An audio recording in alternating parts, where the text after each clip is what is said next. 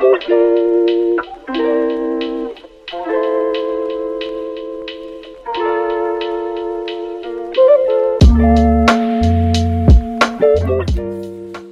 is Manchester in poverty? Workers need socialism. What is at the root of the spiral of poverty and decay we are experiencing in towns and cities across Britain? 144,784 children are living in poverty in Greater Manchester.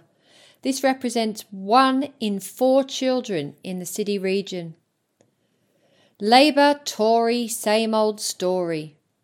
Sometime this year, working class people in Manchester will be asked to cast their vote in favour of Labour, Tory or Liberal candidates in a general election. Each will claim to be for policies that they claim could help improve the living conditions of everyday people, and each one of them will be lying. The record of the Tories is well known to every Mancunian. They are the enemy, the party of the rich, and it is clear they always will be, while the Lib Dems and Greens are just Tory light. But it is now equally clear that the Labour Party, whether it is led by Keir Starmer or anyone else, offers no alternative either. The Labour Party runs Manchester City Council as its private fiefdom and has done so for decades. In all that time, the conditions for working class people in the city have got steadily worse. During the long years of so-called Tory cuts, how did it help Manchester that we had a Labour council and Labour MPs? Did they put themselves out to defend a single book in a single library, never mind a single job in a single factory?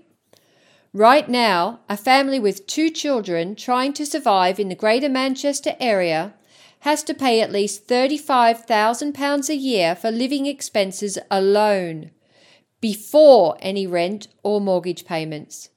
Even a single person needs around £9,600 plus rent or mortgage just to get by. But the average wage in Greater Manchester, skewed by higher earners, is just £36,000 a year. That means large numbers of Mancunians are earning far less. Austerity plus inflation equals poverty. Clearly, in most families, both parents need to be working full-time just to make ends meet, leading to further costs in terms of transport and childcare and more strains on an already incredibly tight family budget. A formerly affordable place to live is becoming more unaffordable for ordinary families with every passing year. Meanwhile, the Labour Council and mayoralty carry on rubber stamping luxury housing developments, boosting the coffers of the construction industry and banks while pushing working class residents even further to the city margins.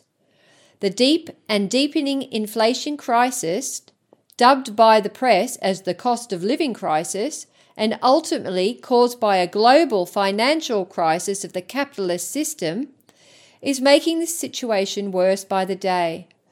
All over the country, families are falling into poverty, homes are going without heating, and children are turning up to school hungry. 1 in 3 British children now lives in poverty, and this is only expected to get worse. Nobody in any of the capitalist parties has anything to say about how or why this is happening. None of them is prepared to admit that the obscene inequality in our society, whereby the working class has less and less, while the ruling class has more and more, is a direct result of the way the capitalist system works, producing goods for profit rather than according to the needs of the people, and can never be fixed so long as that system remains.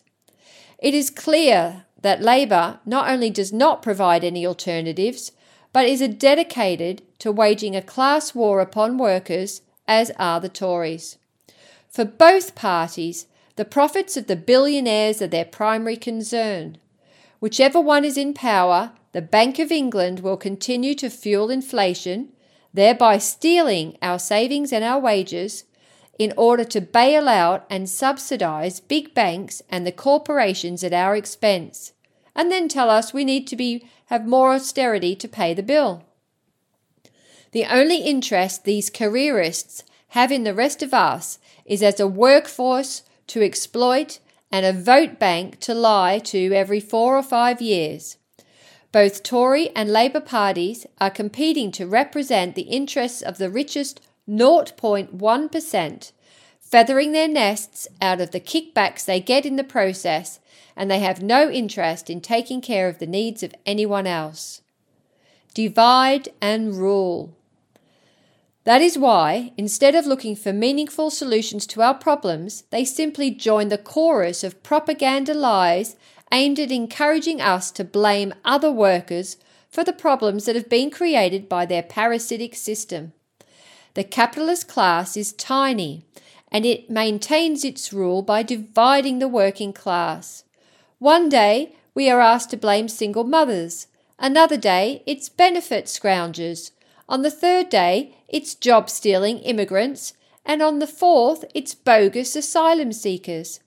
The disgusting hypocrisy of our rulers going around the world looting the wealth of other countries and devastating them with aggressive wars, and then asking us to blame the victims of those wars when they are forced to leave their homes in search of a viable living for their families, has to be seen to be believed.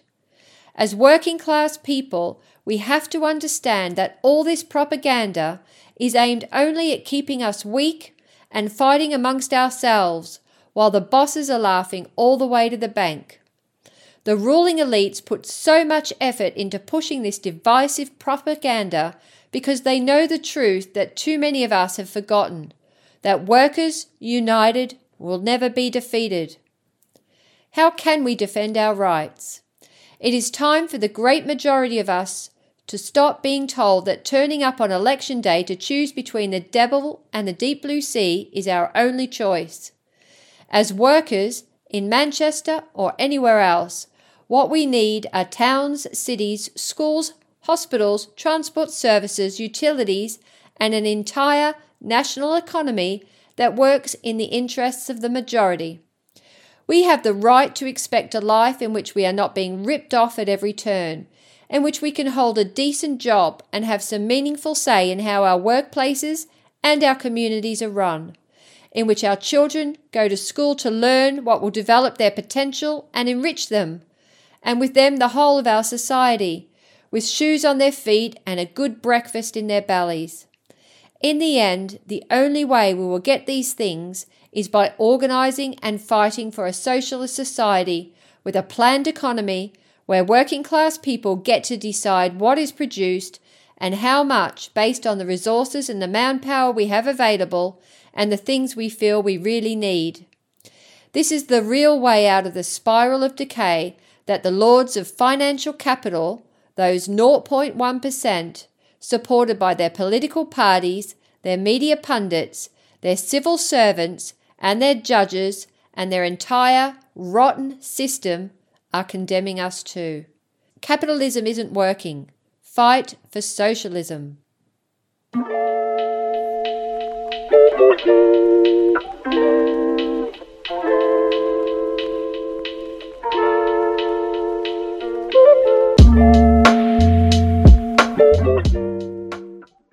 Thanks for listening to Proletarian Radio.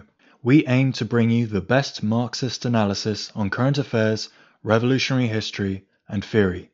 Do like, comment, subscribe, and share our content to help us reach the widest possible audience.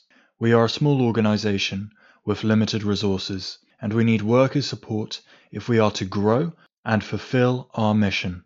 If you are able to make a one-off or regular donation, no matter how small, please visit our website at thecommunists.org and register as a supporter.